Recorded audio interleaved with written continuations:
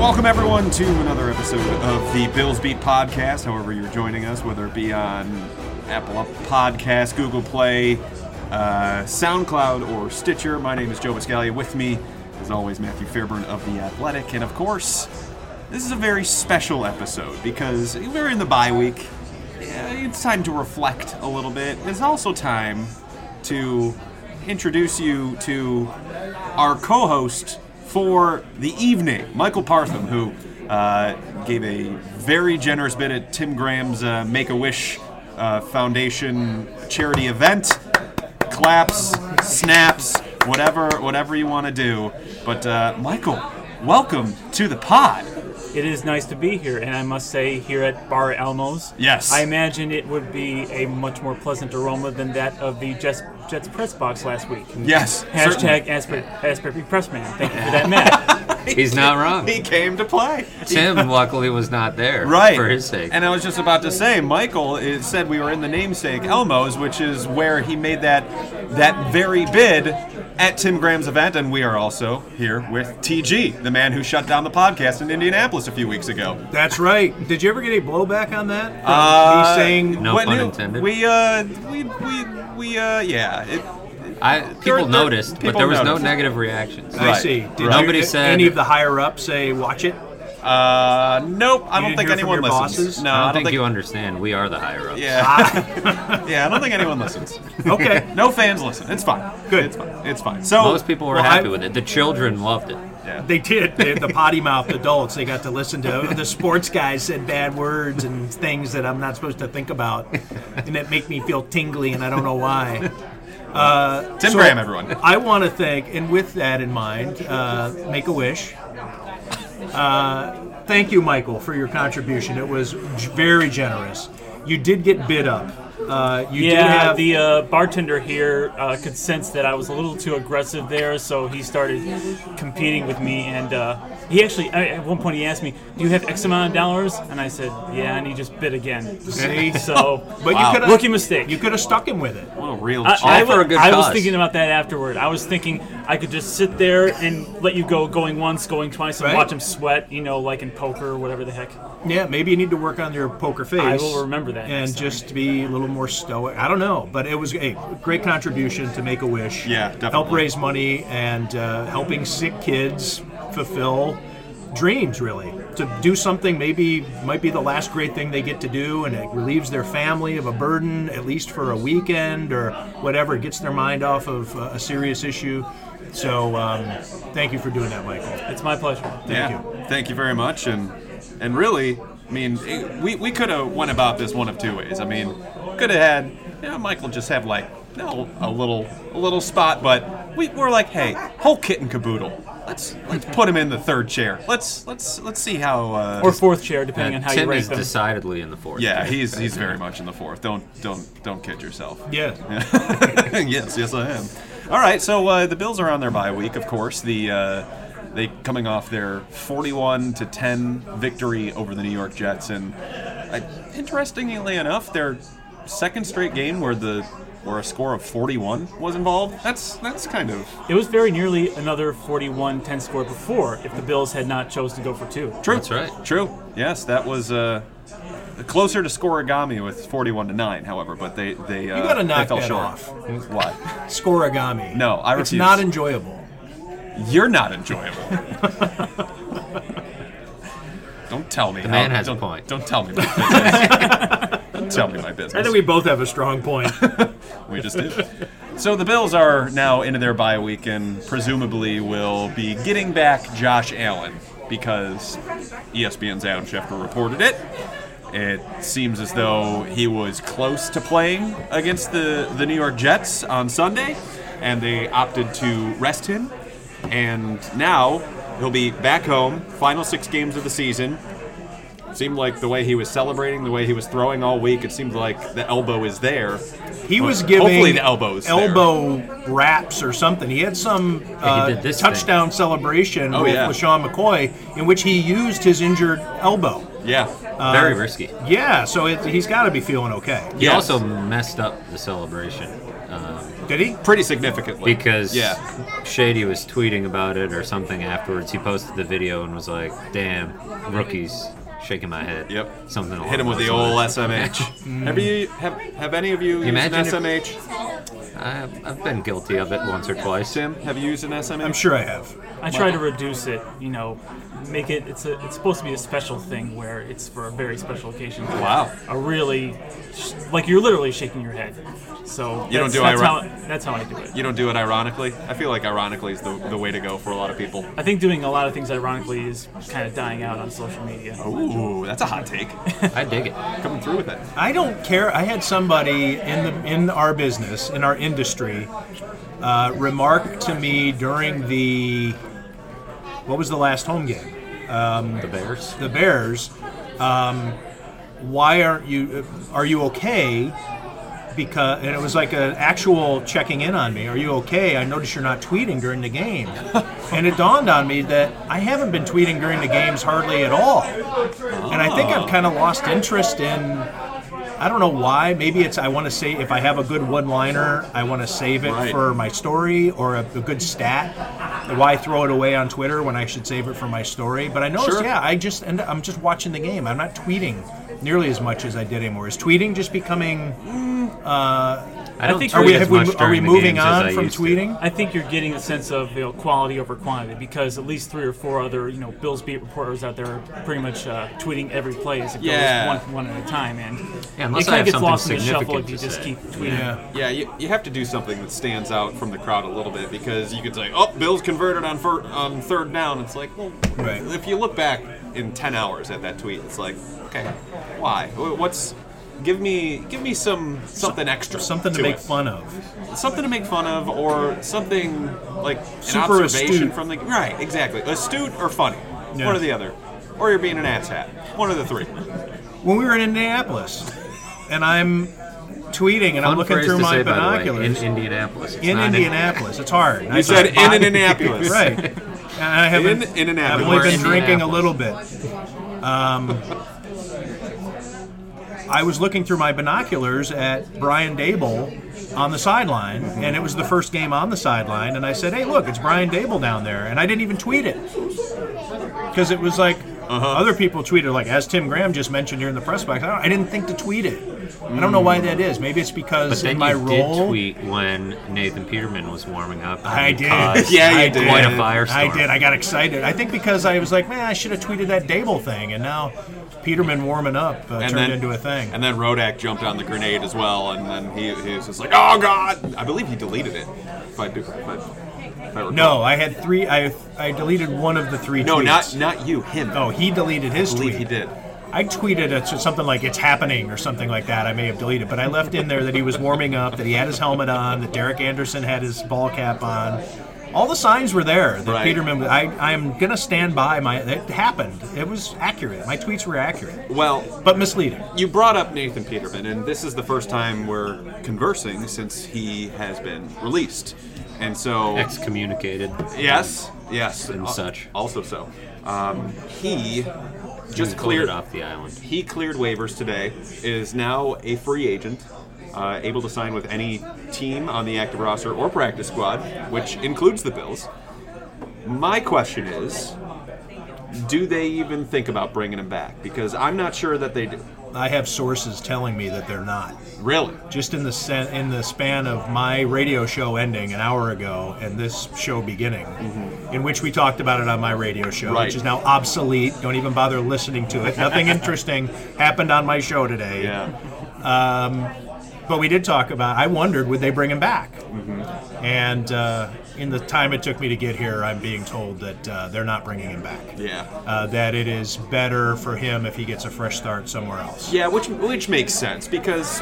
So that kills that topic. Well, I mean, it doesn't, because you have Nathan Peterman, who probably deserves that, because he almost... But could it happen? Would a team want to do that? Almost unfortunately so. He got thrown into the fire all too often, and I know you and I have talked about it a lot, Matthew, and I'm interested to hear your thoughts, Michael. Like, why did they? I mean, I guess they kind of owed it to him to kind of give him this fresh start. I mean, what was it from a fan's perspective where you saw from Peterman and how it all kind of devolved on him? Well, on the surface, it looks like they're just putting their faith in a guy based on the fact that they like him too much as a person. But you just take a step back and look at the situation that they themselves put themselves into. Sure. Well, they let it be an open competition in the preseason, and Nathan Peterman outperformed everybody in the preseason. But as we all know what the preseason means, and this was the most recent evidence of that now. Having only 2 quarterbacks, when you finally put Josh Allen in there, he gets hurt. You have to emergency bring in another quarterback out the street. He gets hurt. I mean, just one circumstance piled on top of another for a guy that, for all intents and purposes, should have gotten only 1 at 2 max amount of chances / starts. And yeah, I think it was just a perfect storm for Nathan Peterman to see action in 3 or 4 games given the performances that he's had. It's an odd thing that happened, that he got so many chances. Like, that doesn't typically happen even to, you could talk about many reasons. Right, you could talk about many reasons why it happens, but for that to happen to that guy, a lot of strange things had to happen. And you're right, it's partly because they like him and they had a lot of faith in him heading into the offseason, and that's what set them up in a weird spot. But you had to sit there after that first game where his 2 games in the NFL, if you take out the Colts game, which was a snowy mess and he got knocked out with injury, his 2 other games were the Chargers game, which was he became infamous for, and then the Ravens game where he was a disaster. So at that point is probably when they should have said, we might need a better emergency option, and then they didn't have one. Well, I think where I'd heard about Derek Anderson is what we're leading up to, is that they wanted him in the preseason, but as I understand it, they didn't just call him on vacation. He was intended on going on vacation with his family and was dead set on, not altering his plans. So, I'll come to your team after I'm done, vacationing with my family. And that's why it may have taken them a few more weeks after week 1 to finally get him on the team. I guess they were so hell-bent on getting him, which again, Derek Anderson, on the team instead of somebody else like Matt Barkley, perhaps. Why are you pigeonholing yourself into Derek Anderson? Barkley was also hurt. Right. But so again, there weren't the only 2 backup quarterbacks on the face of the earth that you could have brought in that would have been upgrades over Peterman, because I think at this point, a lot of people would be an upgrade. I mean, correct me if I'm wrong, Matt Moore is still available, right? He's out there somewhere. Right? He's worked with Dable before. He's worked in Carolina. I mean, if we're talking about Carolina, what are some other good names that are out there of people who've worked with Dable? You could have dialed up the Titans and seen what it would have taken to get Blaine Gabbert, as we've discussed before. I mean, he wasn't available in so many words, but he was there. He was out there. He's just making up for it because he forgot it a couple. You could have called Brett Ratliff. Brett Ratliff. He's just delivering some church sermons in Tennessee right now. He would have been a viable Is he a former option. Daboll guy? He's a Daboll guy. Okay. Jake Delhomme is a Daboll guy. There we go. Oh, that's Colt a Beaner McCoy guy, too. is a Daboll guy. Wow. Yes, he was. Man, there's a lot of them. Kellen Clemens is a Daboll guy. He's had Pat Devlin is a Daboll. What do you guy. think Colt McCoy's up to these days? He's in the league. He's on Washington right now. No. Yeah. That's true. That is true. But are you sure? Now Matt is saying that with some sort of like, oh well, how dare you not know that? But we looked that up ourselves. Yeah. Like it was a couple of weeks ago. Well, because I was going through all the Daboll quarterbacks for a story, and I thought, what's Colt McCoy up to? He must be out of the league. And I looked it up. Oh, damn, he's not going to talk. He's still in the league. Right. That's the secret when you do these feature stories. You have to talk to guys. It's better to talk to guys who aren't in the league anymore. Right. Because they can be honest. Willing. Yeah. Now, can I just speak to one point on Peterman that I've been seeing on social media? Is that a few fans, and even some media personalities, Bills beat reporters, have been sort of names, Michael. You're flinging? There's too many names to name. But you're flinging stuff? I'm not flinging. I'm just posing the question because certain people, not certain people have been giving Nathan Peterman a very nice, warm wish of a send-off. And certain other fans have been pointing out, well, where was all this for other people that have been on the Bills for maybe a year or two and just got cut unceremoniously, sometimes at the middle of the season. Why is this, Right, there was no Tanner Vallejo right, tear-felt exactly. goodbye. Or maybe if someone, I didn't have the chance to go back, but was all this well wishes applied to Tyrod Taylor when he got traded in the offseason? Or Ramon Humber, perhaps, was cut over the weekend. Nobody was. He's good enough for the Patriots. But I would say to that is that, like we were talking about just now, is that he just got thrown into some very unfortunate circumstances. Yes. He kept getting thrown into the fire, and it's not his fault that he's bad. After the first 2 games, it's not his fault that he's bad. It's the coach's fault, the GM's fault for not prepping their quarterback situation to the point where they don't need to keep throwing him out there. So there's a little bit of a sympathy factor in that. It's not like Matt Milano kept getting hurt and they kept having to throw Ramon Humber out there, and Ramon Humber turned out to be, he wasn't, but let's say he turned out to be the worst linebacker in the history of linebackers. We probably would be feeling a little more for Ramon Humber under those circumstances. Well, the thing with Nathan Peterman, too, where I feel where I think it's unfair, and I think it alludes to what you're getting at, Michael, is I think he's become the symbol for racism in the NFL. Whatever you think about it, if you think that there's a lot of racism in the NFL and that Colin Kaepernick hasn't gotten his fair shake, then Nathan Peterman is the lowest of the low because of all the interceptions and the fact that he will go down as one of the statistically worst quarterbacks in the history of the NFL. And so if he can find work, then E.J. Manuel came out with his Instagram post that he deleted, and anybody has ammunition now for Colin Kaepernick, and that's not Nathan Peterman's fault. And I'll say where I have sympathy or empathy for Nathan Peterman is in the fact that he didn't ask for any of this. He's a 5th-round pick making $500,000.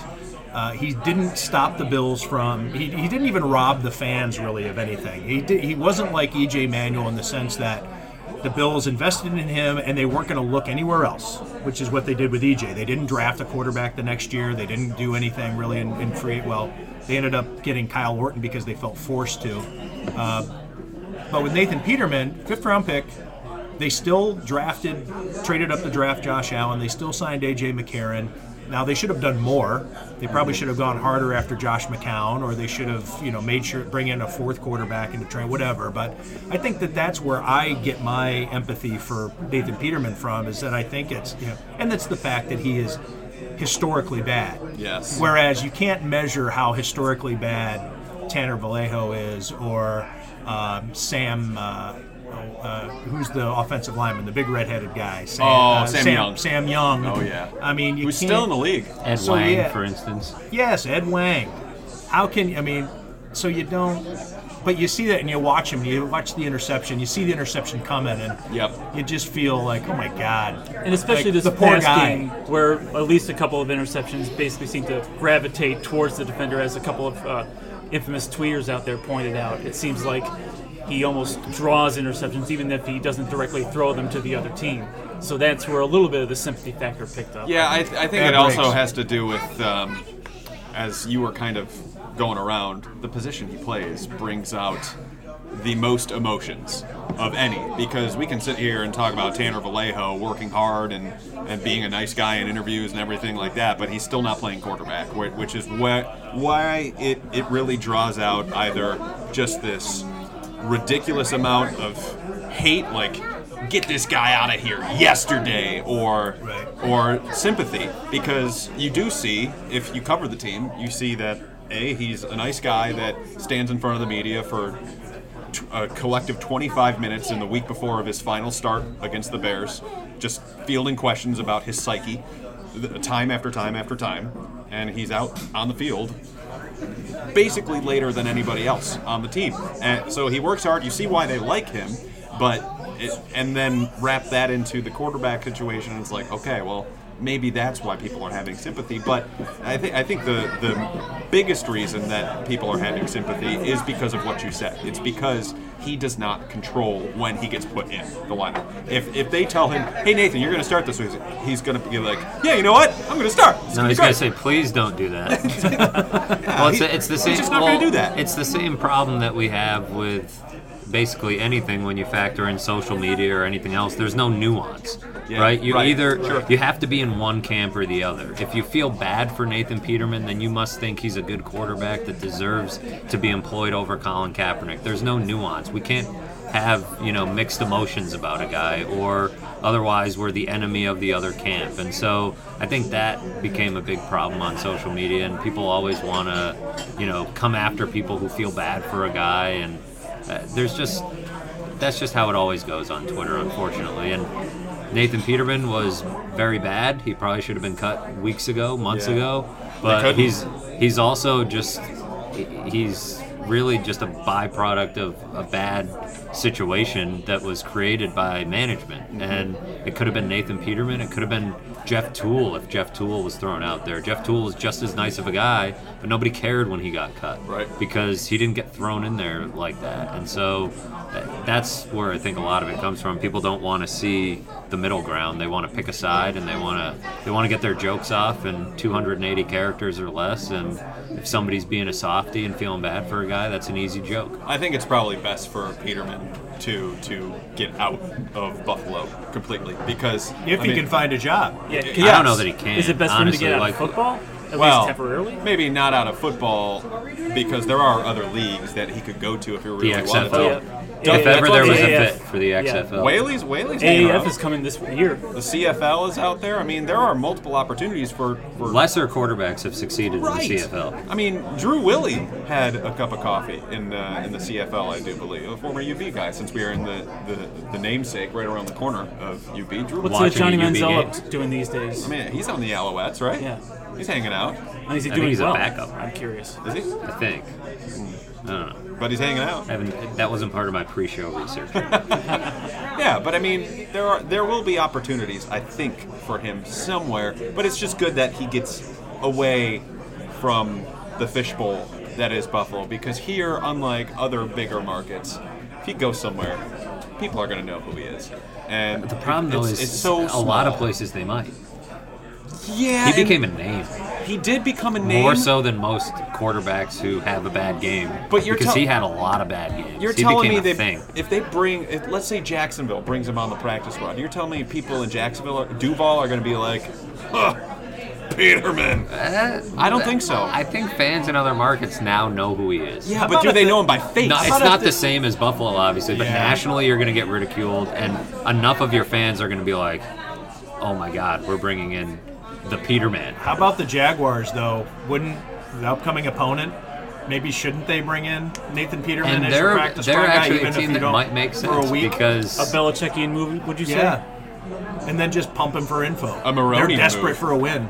And he probably has, I mean, he's such a nice guy that maybe he doesn't, but don't you think he probably has a little bit something in him where he wants to stick it to the Bills?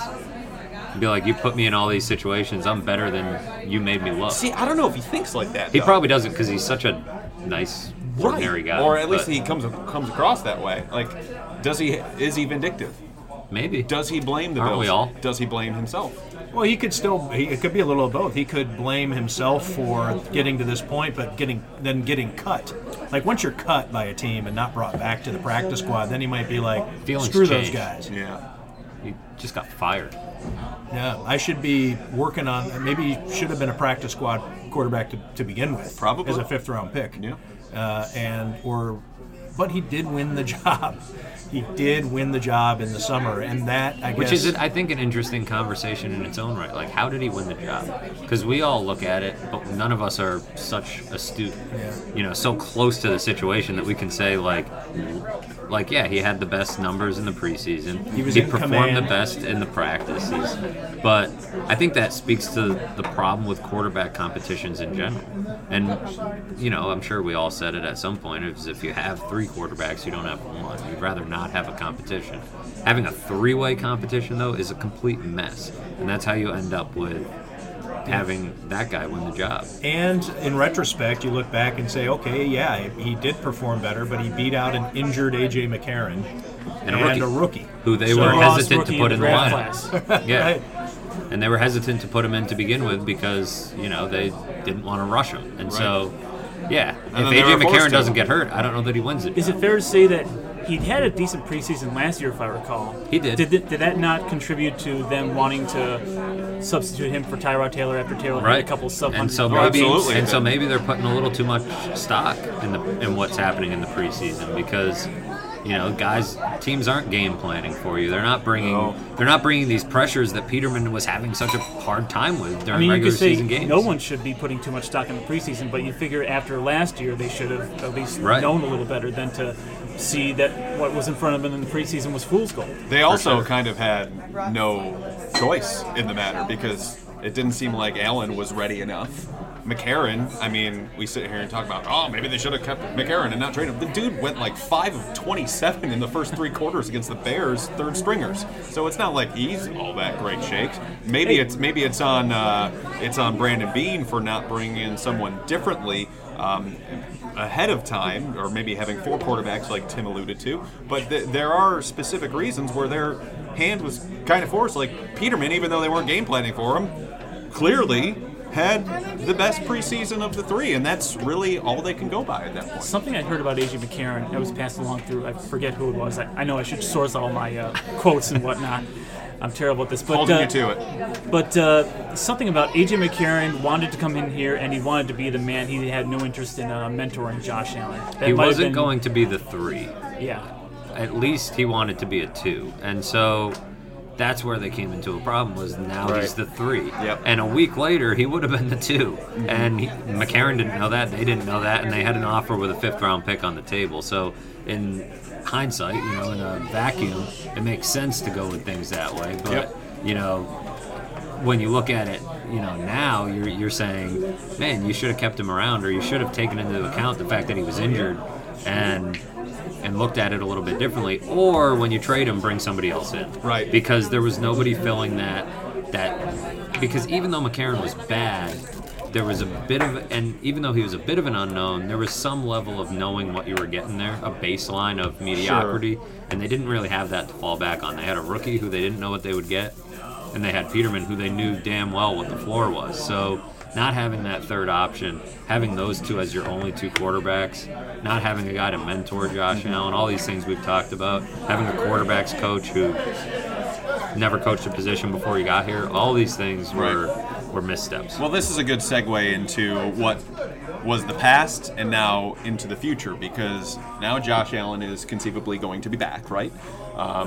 Against the Jaguars, or at least we're doing it all, but pretty much naming the starter. Yeah, we're led to believe that he will be back in time as long as he's healthy, which it seems like he will be.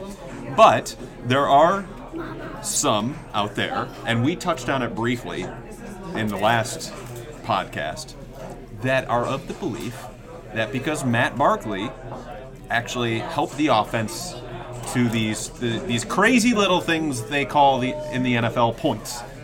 The fact that they were tutties, if you will. That's one metric. Right.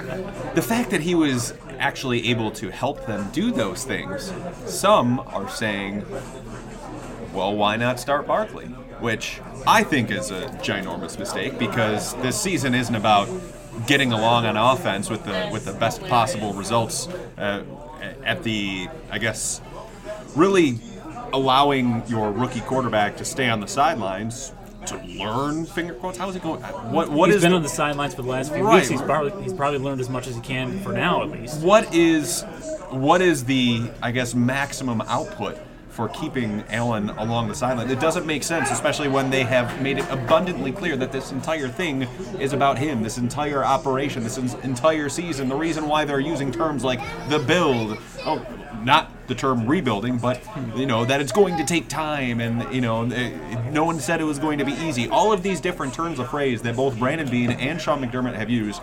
What in any of those gives anyone any indication that maybe Matt Barkley has a chance to start? It just doesn't make a lot of logical sense to me, to be honest. There's a lot of factors that have gone into this recently, and it deals with both Josh Allen and Matt Barkley. For one, I don't know if you guys noticed that. I think something on Twitter, again, here we go with my sources, hashtag.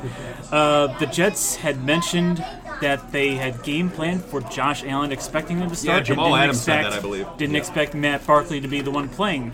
I have no idea how much that factors into it, but I'm going to say with the Jets' free fall and then planning for Allen. Maybe what we saw from Matt Barkley was a one-game wonder. On the other hand, you have Josh Allen, whether you put him back in or not.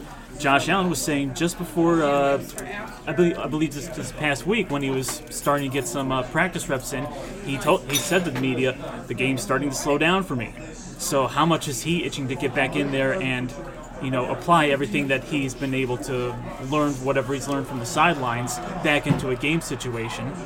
And also, if you take a look at the schedule coming up, I mean, it's not exactly murderer's row coming up, except for the Patriots. A few bunnies. And the Patriots, of course, themselves looked pretty vulnerable against us on Monday Night Football. And now the Jaguars, I should say, even though they've been on free fall since the beginning of the season, let me pull up the stats. I believe they have the number 1 ranked pass defense as far as passing yards per game, 200 yards a game. But then again, guess who's number 2 in passing yards per game defense? The Buffalo Bills with 202. So it's going to be a real barn burner against Duval when we come back in about a couple weeks. So, I mean, the fact that Matt Barkley's not your future, the fact that Josh Allen seems to be itching to get back in there and, take another shot at it, the fact that you need to get Josh Allen his reps so you can get his rookie mistakes out of the way for the first year, as raw as he is, the sophomore years when every quarterback that's halfway decent is going to come around. Mm-hmm. I think all that plays into us needing to put Josh Allen back in there. And not to mention, and you can speak to this because you looked a little bit at the film this week, and I imagine you look at a little bit of the film every week. The offensive line is starting to gel a little bit, especially with Teller in there, who's had some good moments and bad moments, and I was looking at them too. He would finish his blocks a lot. Once he got on a guy, he would drive right at them through the whole play, and there were some times where he got thrown off, juked out of his shoes or fell down, and his guy was able to make the play. But, I mean, all this is telling me that whether or not you like Josh Allen as the pick, he's got to be back in there. Yes, there's no doubt that he has to be back in there. And I think there's a part of Matt Barkley that, and you all can tell me if you think otherwise, there was a little bit of fool's gold there, because when you brought up the offensive line, yes, they did play better this week, but they were also all levels, all world bad for a month straight. And just 1 second. I have the statistics in front of me. So the first 4 games, the offensive allowed 6 sacks, 5, 3, and 7. And then from then on, it was 1, 2, 2, 3, 4. That was against Chicago, and then just 1 against the Jets. So in the past 6 games, they've allowed 2 or less sacks in 4 of those games. Yeah, but it's not about sacks. It's about pressures. Not even about pressures either. Yeah. It's about not holding your own in run blocking. It's about not working in unison with your fellow offensive lineman and not working with him on stunts. And they have been doing terribly with that for a month straight up until this Jets game. But when you look at Barkley's game, you have all of these different plays that flash to mind. The throw over the middle to Zay Jones for the touchdown. The throw to Robert Foster, first play of the game. The throw to Robert Foster on that third down play later on in the game. It's easy to forget there are at least a couple of passes he threw that could have been easily picked. That's where I was getting to. There was one particularly that should have been picked off because he didn't spy the guy who was dropping back into zone coverage. There was another one that was very Peterman-esque where he was throwing it on an out route that he should have, if he saw or if he reacted quickly enough, the defender I'm talking about should have gone right in front of it. And then there was another one down the line where he should have been picked off again. So there are 3 separate instances of where these plays that have often gone against Peterman. Yeah, I was going to say it's like anti-Peterman luck right. he had that day. Yeah, exactly. I mean, the law of averages equaled out, but it was to the favor of Matt Barkley as opposed to Nathan Peterman. Yeah, he had some good luck. Some of those plays, the one where the guy was dropping back and got his hands on the ball, that was a weird one. He didn't even see him. Because Joe Licata and I looked at that one yesterday for a story that'll come out tomorrow, and he mentioned that the depth of the routes from the receivers was strange, and also that was the one where he faked to Isaiah McKenzie, right? You're talking about? Yep. And he said there was also nothing in the play that was holding that corner there down into the flat, which would open up that window. And so he's like, I don't know if I'm supposed to blame Barkley. I don't know if I'm supposed to blame Dable for designing a bad play, because you can only ask the quarterback to do so much. Or I don't know if I'm supposed to blame the receiver for not getting the proper depth on his route. But you could go back to some of Peterman's picks and do the same thing, and they were caught by the other team. So there was some good luck involved. I think the only argument you can make, if you really think they should keep Barkley in there, is you think there's an outside shot that he's good. So you're telling me there's a chance. Right. You're thinking maybe this, and I think the only reason people even have a remote belief that could be the case is because he went to USC and because people talked about him as a potential top draft pick. And so there's this element of, well, maybe something just went wrong. By people, do you mean Buddy Nix? Well, yeah, there's a lot of them out there. There's, a lot of people that think, hey, this guy was talked about like a number one pick, so it's in there somewhere, and maybe it's now coming out. It could be just as simple as fans saying, you know what, that game was fun, and I didn't feel like I wasted my time, and everything else has just felt so painful that they just want to be able to enjoy their Sunday afternoon. And the record maybe is secondary. The draft status is a bit secondary. There are a lot of casual fans that just don't want to be embarrassed on Sunday. Well, and want to just be able to all right, just let me enjoy the game for 3 hours as opposed to shutting it off after 15, 20 minutes. There's also the fear from some people that Josh Allen is not ready. And so putting him in there, now there's a guy that can keep him on the bench. There's a guy that played passable, competent quarterback, which they haven't had all season. And so Josh Allen can now stay on the bench. But, I mean, think about the optics of that. Like, you want to talk about really not having a plan like we've talked about?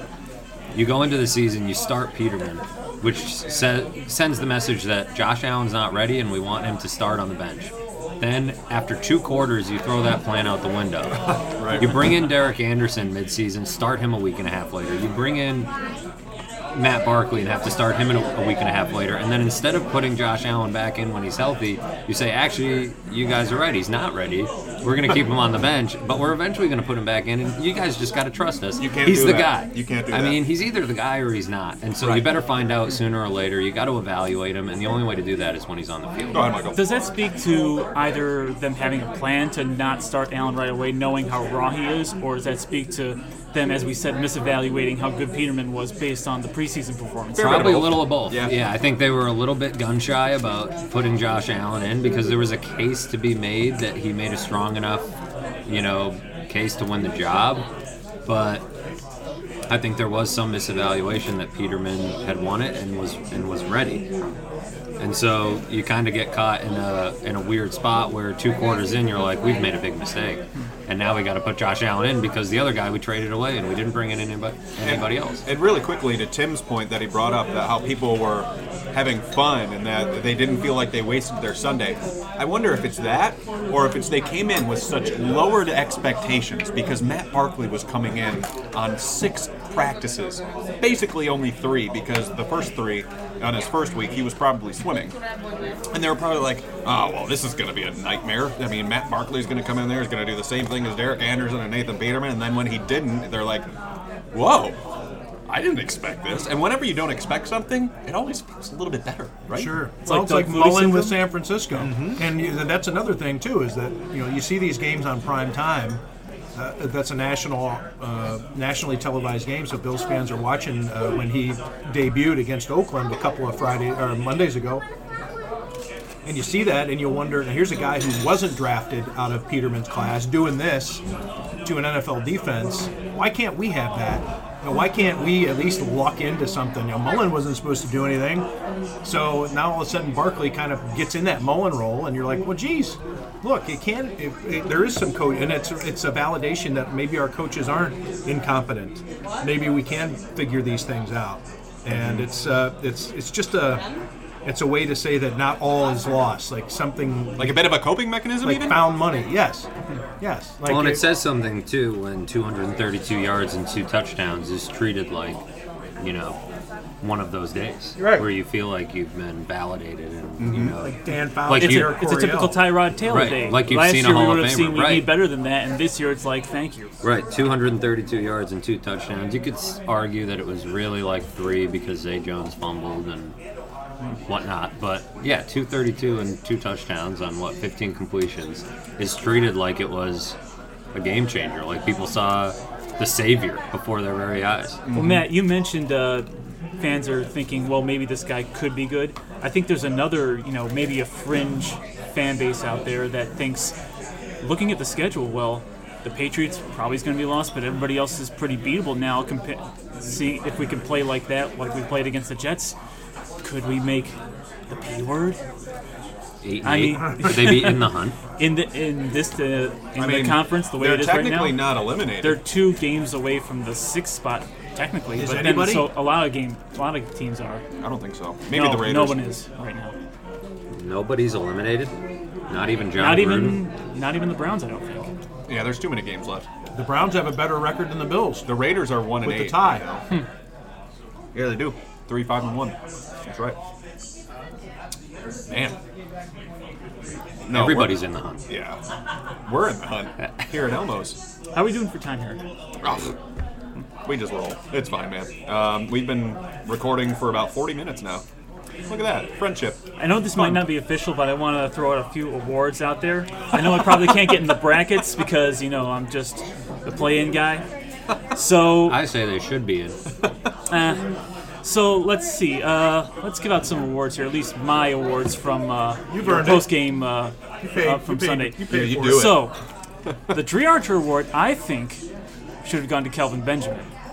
Well, who did you give it to? For the game, or is this for the first half of the season? I was going to say you might as well give it to him for the entire season, but you need more entries. I mean, there was that one ball, the batted ball in the air, that I looked at the film. I looked at the All-22, and his momentum sort of was carrying him toward the sidelines, and he kind of stopped in his tracks. But at least for another second, he just looked at the ball as it fell, and 2 Jets at least. It looked like it was about 5 yards away, though. Yeah, sure. It looked kind of bad from the sideline angle. It looked a little more understandable from the end zone angle, but still, I mean, it's like that. You ever been in high school gym when you're playing volleyball, and that ball goes right between the 2 people in the back, and they just stare at it as it falls, and it's like, I thought you had it. I thought you had it. And initially that's what it looked like Kelvin Benjamin was doing out there, but still, regardless of whether or not he should have given an effort on that play, I mean, you're supposedly the number 1 wide receiver, and you have 0 catches on at least a couple of targets they gave him. But he also had a big drop.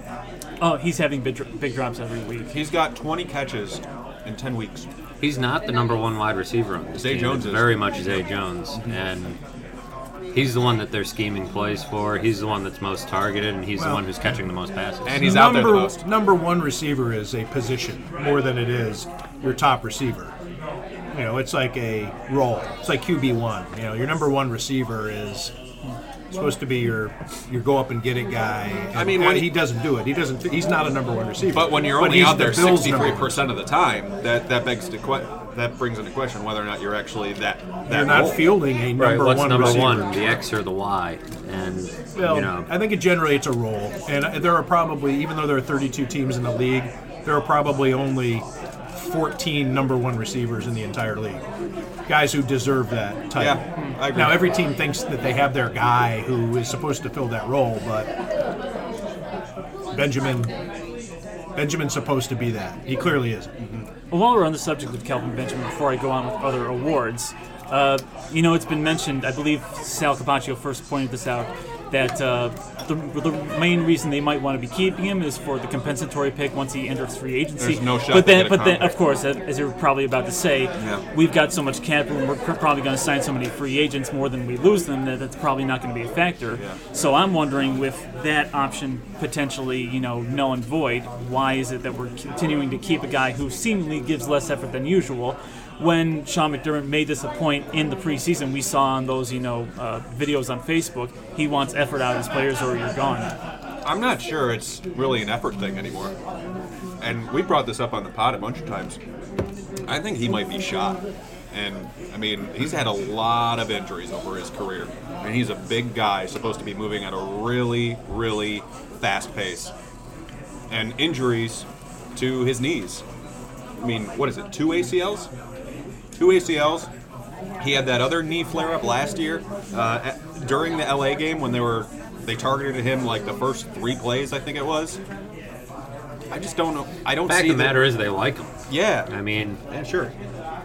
It's kind of as simple as that. At the moment, they still like him, and they think he's a good kid. Not when really they a like kid someone, anymore. they'll He's keep kind him of a around man. probably longer than he needs to be. Yeah, and they also traded a 3rd-round pick for him.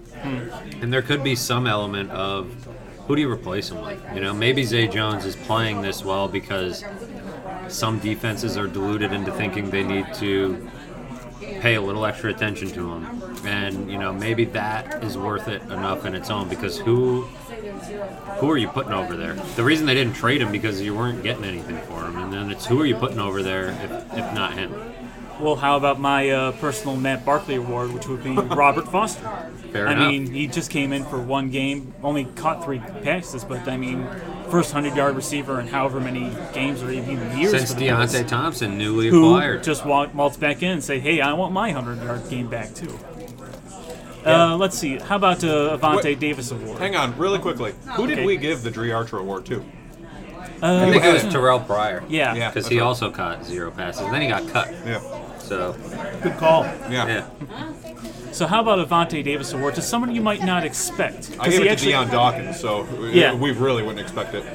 How about a guy who actually had a good game, at least for the first half? LaShawn McCoy. Okay. Over 100 yards for the game, but I I'm listening. believe most of those were in the first half because I looked at his I second think half. between 80 and 90 came in the Yeah, I've first looked half. at play-by-play in the second half. He had net yards, 15 net yards on 11 carries in the second half. He had a 6-yard gain at one point, but he also lost 4 yards here, a yard here, a yard there. So he was kind of quiet, relatively speaking, in the second half compared to the first. I think that's great research. And Avante Davis Award going to LaShawn after having his best day. After his first 100. yeah, I know. That's I how you know. hold the powerful accountable. That's right. So I do believe there's only one award left for you then. Come on, Darlene. Yeah. It was in the first quarter. Easy, Tim. It was in it was in the first quarter, I believe. I don't know his name on the Jets, number 33. And I remember the play. It was a combination of 2 calls that I thought should have gone the Bills' way, but looking back at it, there was an initial flag thrown for pass interference, but turned out the Jets defender was looking back at the ball. Is that Jamal Adams, 33? Yeah. I feel like he is. And Yeah. Jamal Adams went in on Matt Barkley, and basically, the rule this year about landing on a quarterback, and people, it's the new what is a catch. You're trying to figure out what they're trying to look at. Yeah, he and drove him into the turf. Yeah, what's the defender supposed to do? But after so many games, I look at that play, I look at it on film, and I say, he's clearly taking a few extra steps and landing with his full weight on the quarterback. Yeah, but he's And- small, so he can do it. But still, I just mean, kidding. refs, come on, Darlene. You're gonna Oh, call it's to the one. refs, okay. You're gonna call one penalty like that. You should call every one of them like that. It was clear as day that he was driving him into the ground and landing on it. No personal beefs for Come On, Darlene? No personal beefs. Oh. Okay. That's fine. That's I fair. feel like refs have lightened up on the roughing the passer rule in general Yeah. after the first month Feels of the like season. they have. It But the used to be a NFL thing, came out and said that they now- weren't going to make any alterations mid-season to the rules. So it's Well. kind of weird. Well, Yeah, after that's the Clay NFL, Matthews kind of complained, it's been kind of down. I don't know. It's been all the NFL season has been a little weird this year, right? I mean, it's just a bunch of teams that There are good teams that are 500. right. We're The 10 weeks defending into the Super Bowl season. champs are They're people 4 are or throwing 5 in the towel. Yeah, Yeah.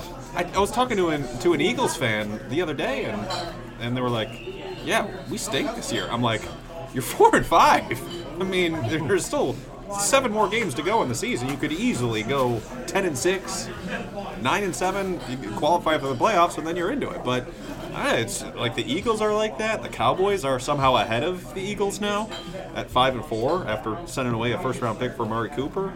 In the AFC, I mean, Lamar Jackson is playing. What up? Or supposedly. He's supposed to, because Joe Flacco didn't practice today.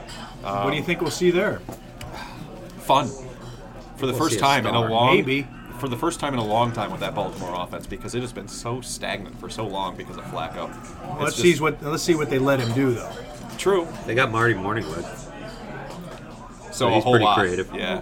They got Greg Roman, who had Kaepernick. Marty Morningwood had Vic once upon a time, so they're not. And Greg Roman was. They're no Rick Dennison. Which, by the way, Rick Dennison was brought up as a potential replacement should Todd Bowles be fired in the middle of the season. Wait, who brought that up? Tell me it was Manish. It might have been Manish. It was somebody who was reporting on the fact I that love Manish. Todd Bowles could be fired. It was like the only candidates are him and somebody else. couldn't remember who, but Well, he's that's like where a you look special and see assistant who- to the head coach. No. We were talking to Manish ahead of the game.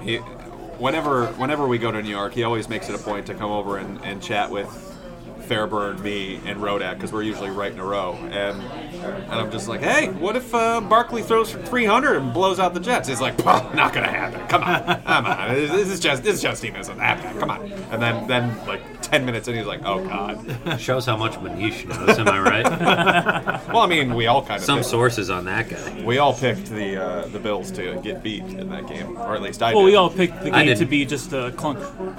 I picked it to be a Bills blowout. You can go back and listen. Yeah, Look at I the will. tape. I will go back and listen and point out to the fact that we both thought the Jets would not only win but cover. Speaking of that, I want to ask you because you had your all 22 grades on WKBW.com. Yes, I did. And surprisingly to me, I mean, I haven't gone back and looked at as much film as you have, obviously, because you gave your highest grade to Shaq Lawson. Second straight week. Second straight week. So Yes. what are you seeing out of him? Has he progressed a lot since Yes. the beginning of the season? He has become an actual solid pass rusher, which he was not at all in his sophomore season, and even in the limited snaps that he did in his original rookie season. I mean, what I've seen from him is playing with a little bit more confidence. He plays the run incredibly well. Like he is a monster against the run, and he knows how to read plays really well. And then from that point forward, he was putting some heat on the quarterback. And when can you point to a time at all last year when he did that? And he's doing it consistently every single week. And this was a big year for him, and a really big 3-week stretch because Trent Murphy has been down with the injury, so he's gotten the starters reps, and he has just been on fire to the point in which I think the Bills owe it to themselves to have a conversation about who should be getting the starters reps and who should be getting the rotational reps, because if you look based on the sample sizes of how much or how well each guy has played in those starter reps, Shaq Lawson has been the better player. And I don't know that it's really been that close. What have you seen from Shaq, Matthew? I think Shaq has definitely been a bit better than he was last year. Now that he's healthy, now that he's focused. I mean, the guy's been through a lot. His best friend died before, a couple days before the Titans game, and he found a way to get down there and come back, play the game. He definitely was. The message was sent when Sean McDermott and Brandon Beane made a point to send a message to him publicly about needing more from him and everything else. He heard that loud and clear. The question I guess I have is, can he continue that when the message isn't being sent? When, let's say you give him a contract or whatever, is he going to be a guy that, you don't get that same edge from? I'm not sure. He's a bit of a wild card. He's the loudest player in the locker room, without a doubt. He's an interesting guy, but he's become a nice depth piece for them that they probably weren't expecting to need quite as much as they needed him, because Trent Murphy's been pretty much non-existent because of injuries. Yeah, I just don't know. I mean, next year he's obviously going to have the motivation, because that will be his true contract year, unless they extend him his 5th-year option, which I believe that deadline will be coming up in what? They now have a somewhat offseason? Interesting decision to make there. I don't know that he's quite worth that, but what would it be, around 11 for him? 11, 12? Yeah, it would be fairly significant as a defensive end, right? Being mid-first round pick. But I think the bigger issue is, hey, maybe now, he was the one guy left over that everybody was talking about, like, hey, when are they going to trade this guy? Right. But at the time, he had no value. Right. Maybe now he has value because of what he's put on tape, and maybe a change of scenery, a different scheme, whatever it may be, would unlock even more potential. Maybe you do get a 3rd-round pick for him or a 4th-round pick, and maybe that's worth it. But if you're the Bills at this point, would you do it because your defense has been playing that well, or are you just so confident in yourselves to find these pieces the way that they have, say, all right, we'll take a 3rd for Shaq Lawson. Sure, we'll take that value back, and we'll find somebody else. A 3rd for Shaq Lawson, I think you take, because you're probably right. I think I do that as well. You invested money in Trent Murphy, and that's not to say you can find another Shaq Lawson in the 3rd round, but that's a good enough pick for a guy that it's a starter. You're probably not bringing back, right? If you don't pick up that option, right, you're not bringing him back. And so but that's a Belichick move, where you trade a guy in the last year of his contract just to get the value, and then you move on. I mean, Chandler Jones, all these other examples where you look at the value and say, man, they traded Chandler Jones for that, but it ends up being worth it because you weren't bringing him back. You have to figure out which guys you're not going to be able to bring back and get something for them. But do they exercise the fifth-year option with the thinking that that would make it more enticing for an opposite team because they have him under control to a monetary cost? I feel that's risky if you're not committed to bringing him back at that price tag yourself. But I'm thinking back to the Sammy Watkins thing where Sean McDermott absolutely, as you termed it, ham-fisted himself. He did. Because he ham-fisted himself. Because he was unable to... No kidding.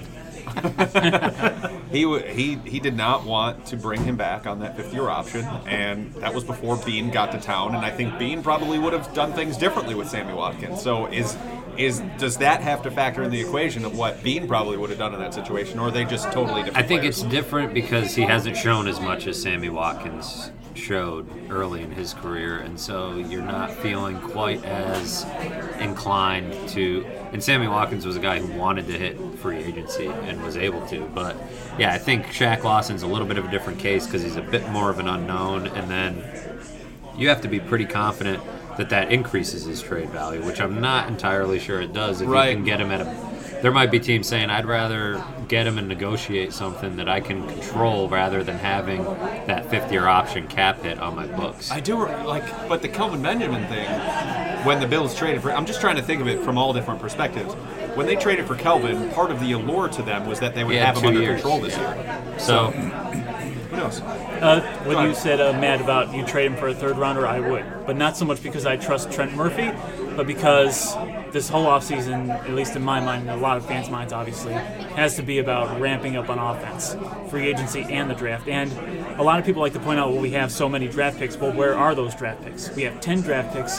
We have all of ours in the 1 to 7 rounds. Where are the extra ones? The extra ones are in the 4th, 5th, and 7th round. So if you trade Shaq Lawson for a third round, that's a potential starter, another starter, out of 4 starting caliber guys you estimate in the first 3 rounds. And I just want to put more talent on the offensive side rather than the defensive even if you're side. swapping Shaq Lawson for a good guard that you can find in the third round, it doesn't even have to be about Trent Murphy at that point. You could just say we're sacrificing depth at defensive end to get better on offense, and I think that's a trade-off pretty much anybody would make at this point. And you have to trust yourself to maybe find a Micah Hyde or a Jordan Poyer on the defensive line in free agency. Right, yeah, and we all know they have enough cap room. That's for sure. $90 million, I believe. Yeah, and it's probably going to end up being more because of the amount of people they're going to end up cutting. Like Vlad Dukas, who's going to free up another $2 million because he just got poor Vlad, nice guy, really nice guy. I'm going to start the Vlad Dukas pity campaign, the Peterman pity campaign. Well, I'll just take over. I have nobody to root for anymore. I already threw in my lot with Peterman. He's gone now, and so I'm gonna maybe I'll just adopt a bill. Vlad Dukas. Charles Clay. We should all feel bad for Charles Clay. It's hard to feel bad for a guy who made that kind of money. Offer sheet money. Yeah, he got pretty rich. He will get paid. Doug Whaley made him rich. Yeah. How confident are we that we can get the receivers that they're going to want to be able to target? Not at all. Yeah, because let me look this up because I have this. It's right in front of me. What's the question? To get the receivers, what? Like the free agent receivers. We're going to want. Well, I think that's a good part of the reason why the Bills kept LaShawn McCoy. You need to have some pieces on the roster that help you recruit.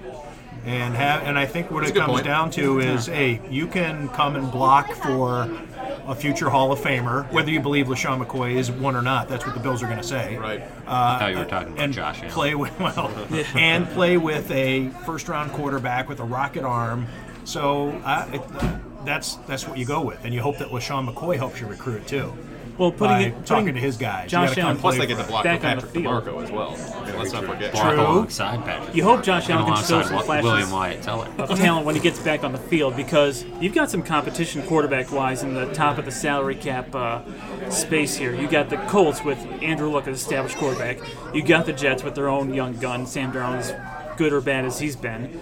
You got the Cleveland Browns up there, and Baker Mayfield, I believe, has been by far and away the best quarterback out of this class.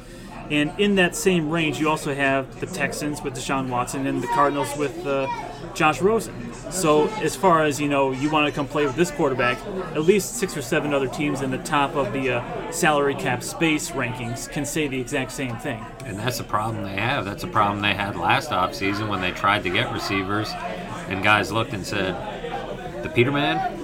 Like, that's all you got? And A.J. McCarron signed a little bit later, and still guys were like, A.J. McCarron and Nathan Peterman, or do I go play with somebody else? Which is why this brings us all the way back, full circle here, because it's why it's so important for Josh Allen to play in these final 6 games, because if he shows a little bit of a spark, a little bit of something, that is going to be very attractive to potential wide receivers, a tight end, offensive lineman that they might want to recruit onto their roster, because if they go into it and say, well, you started Matt Barkley over him for the final 7 games. I mean, how good can he be?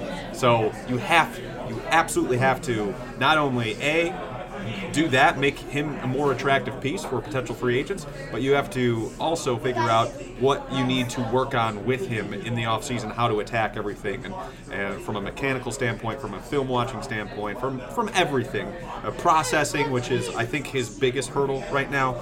So there are so many different avenues you have to go down, and the only way to get there in all of them is for Josh Allen to play, which is why it makes little to no sense for anyone out there to say, hey, Matt Barkley, you gotta start him. Yep, I think that's accurate. Stop. And let's not forget, and you're going to need Josh Allen to help overcome this too, is the year-to-year issue you have, regardless of how good the Bills are, the reputation that Western New York has as a market. Mm-hmm. And to get guys to want to sign to play with the Buffalo Bills, and they think the city's bleak, and it's Loserville, and it's, Rust Belt, mistake on the lake. I know that's Cleveland's nickname more than it is Buffalo's, but there's a reputation out there, and guys have it, and you have to overpay a little bit when you're the Buffalo Bills. Yep. And if you can at least show you have the flashy quarterback, hopefully he shows why the Bills drafted him where they did,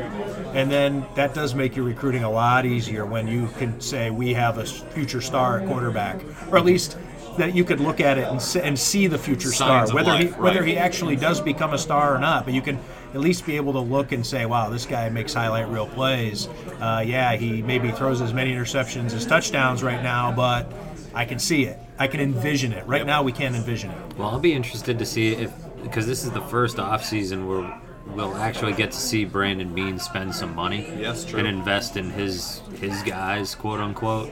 Will he be willing to overspend? Because it's not part of his general philosophy to do that, because they've mentioned before, free agency, you don't get to mold the guys. You're taking a chance on guys who you don't really know who they are, and you're bringing them into your room and hoping that they're your type of guys. Look at who they invested money in. Trent Murphy, who has like a famed work ethic. He's obviously got his injury problems, but everybody talks about the way this guy works and how he's, obsessed with it. Starlo Tulele, they saw him firsthand. These are guys that Brandon Beane's thrown money at. Throwing money at guys only gets you so far. If you throw a ton of money at a guy and everybody else sees that he's not worth it, that could be a problem for your room. Whereas, especially if you're throwing money at a guy who doesn't work, if you're throwing money at a guy who's not going to live up to the contract. Yeah, and that's a major no-no for him. And it doesn't seem like it's part of who he is. But heading into year 3, does he start feeling the heat? Is he starting to feel a little desperate? Is he starting to, does he start to get that itch to make his quarterback look good? I mean, this is why... In many ways, this is a defining offseason for Brandon Beane. Obviously, last year was big with him picking his quarterback, but this year is just as big with, okay, you tore down the roster, you got all your picks, you've got all this cap room, go do something with it. Anybody can come into a room and swing a hammer and break a bunch of stuff. Not as many people can put it back together and make it look nice. Well, where do you want to see him spend the money, Michael? Start with wide receiver and offensive line. But, the other half of the equation is not so much who they're going to overpay, but who they're going to decide to want to overpay. Because if I recall, Odell Beckham got a 5-year extension just before the start of the season. But let's say, hypothetically, he wanted to go to free agency. And let's say hypothetically he wanted to come here. Would they have been willing to sit down at the table with him? Would that be a guy that, even if Odell Beckham, let's say even further, wanted to take a discount to come here because he likes Josh Allen that much for whatever reason? Well, they have gone to bat for LaShawn McCoy, which probably gives me reason to believe that they're okay with a little bit of out there characteristics as long as they work hard. I think that's to your point, Odell is kind of a me guy. You so know, is LaShawn. he's developed that reputation as this look at me figure. But did they think that same way about Sammy Watkins as one of the reasons why they moved on from him? Which is besides odd, the fact that he was a winning guy. Which is odd because Sammy is such a different guy than Odell Beckham. They're really not.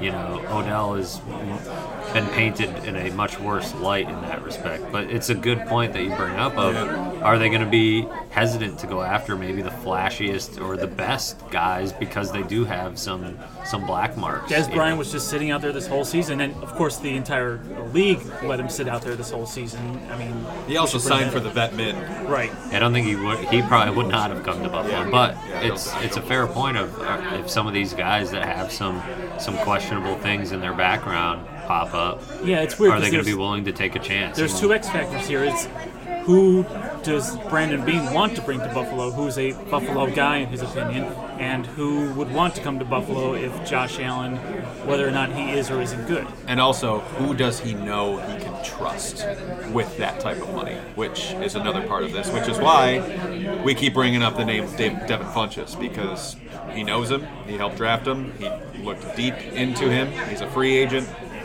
I wonder if that might be the guy that they target in the offseason. All right, well, there's only 6 weeks to go before that offseason begins, but hey, by the way, there are 6 games left, and we are in the bye week, and this has been fun. Michael, yes. What's up? Before we close out here, I just want to give a few shout-outs. Look at this guy. So, shout-out first to the guys over at Trainwreck Sports, who, I don't know if I can mention another establishment. Too late, you already did.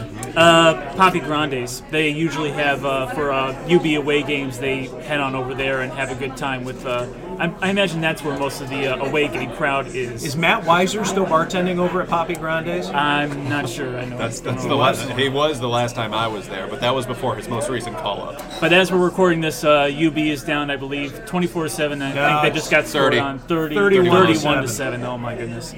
So I told. Actually, they messaged me and said, "Hey, you going to come down for the game?" And I said, "No, I have other arrangements this evening." And I mentioned that I was. You're cheating on them. But they know it, so it's not. So I'm being honest about it. So it's an open marriage, right? So I just want. So they said that's how you get down. Bring them over here for some three-way action. Hey, by the way, just since you mentioned we're earning our explicit rating right now. I'm giving you. I'm interrupting your flow on the shout-outs, but good Buffalo news. Good news for Buffalo is that John Beilein at Michigan is up 30 on Villanova. Whoa. In the second half. Wow. That's a stomping. Getting handed. Well, that's why I wanted to balance it. I mean, if you're listening and you haven't seen the scores, you get depressed when Michael brings you the UB score. Well, Buffalo's own, or Western New York's own John Beilein is getting it done on hoops. I believe from Bath. Is it Bath? The town is called Bath, yes. I know where that's is. in just more outside of of central. Lockport. Is it? No, it's like... It's more of a... It's like over in Batavia, isn't it? Yeah, I thought it was more of a central New York. Hang on. There's also Batavia a new is Bath. not central. Goes on the case. I think it's all the way... It's a 4-letter place where he's from. It's right next to Lockport. Go on. So anyway, I'll the Trainwreck guys said they were going to check it out, so shout out to those guys. Woo, woo! It wasn't right with that. Also, of course... Burt. It was Burt. Not Bath. It was Burt. Bath Sorry. is near Syracuse. Yeah. Or even east of that, perhaps. Also, shout out to the guys in Pinto Tailgate, because as I'm sure you all saw at one point or another, Ken Johnson attended his 400th consecutive Bills game, both home and away, that he's been going to since 1994. I mean, that's pretty good. He's a remote computer analyst, computer analyzer, or something to that effect. He's got to have a heck of an income to do all that. He's on the road a lot, and he can work from the road, which contributes a lot to his ability to do it. Sure. Of course, a shout out to Ezra Casto, Pancho Villa, who's going through his, as he terms it, Plan C chemo. he's still hopeful, and so Poncho Power, we're all pulling for you, man. And one more shout out, more of a somber acknowledgement of Matthew Fairburn's colleague at the Athletic Buffalo, Lindsay D'Arcangelo, who covers the Buttes, and I believe she's covering the UB basketball game right now. Recently lost her mother, and she actually wrote about it on her personal blog. Very nice. I had the opportunity to meet her for the first time at the Buffalo Podathon about last week. So yeah, she's great. Thoughts and prayers to beautiful Lindsay and her sentiment, family. Michael. Yes, I'm sure she appreciates that. Yeah, for sure. Well, thank you for sharing those thoughts. And yeah, thank you for doing what you did and bidding on us the way that you did. Like pieces of meat that we are. we're really just a couple of guys who sit around a microphone and just just tell me you're going to put a microphone in front of me and I'll bid on it. just chat. I mean, it's that's Vic Carucci.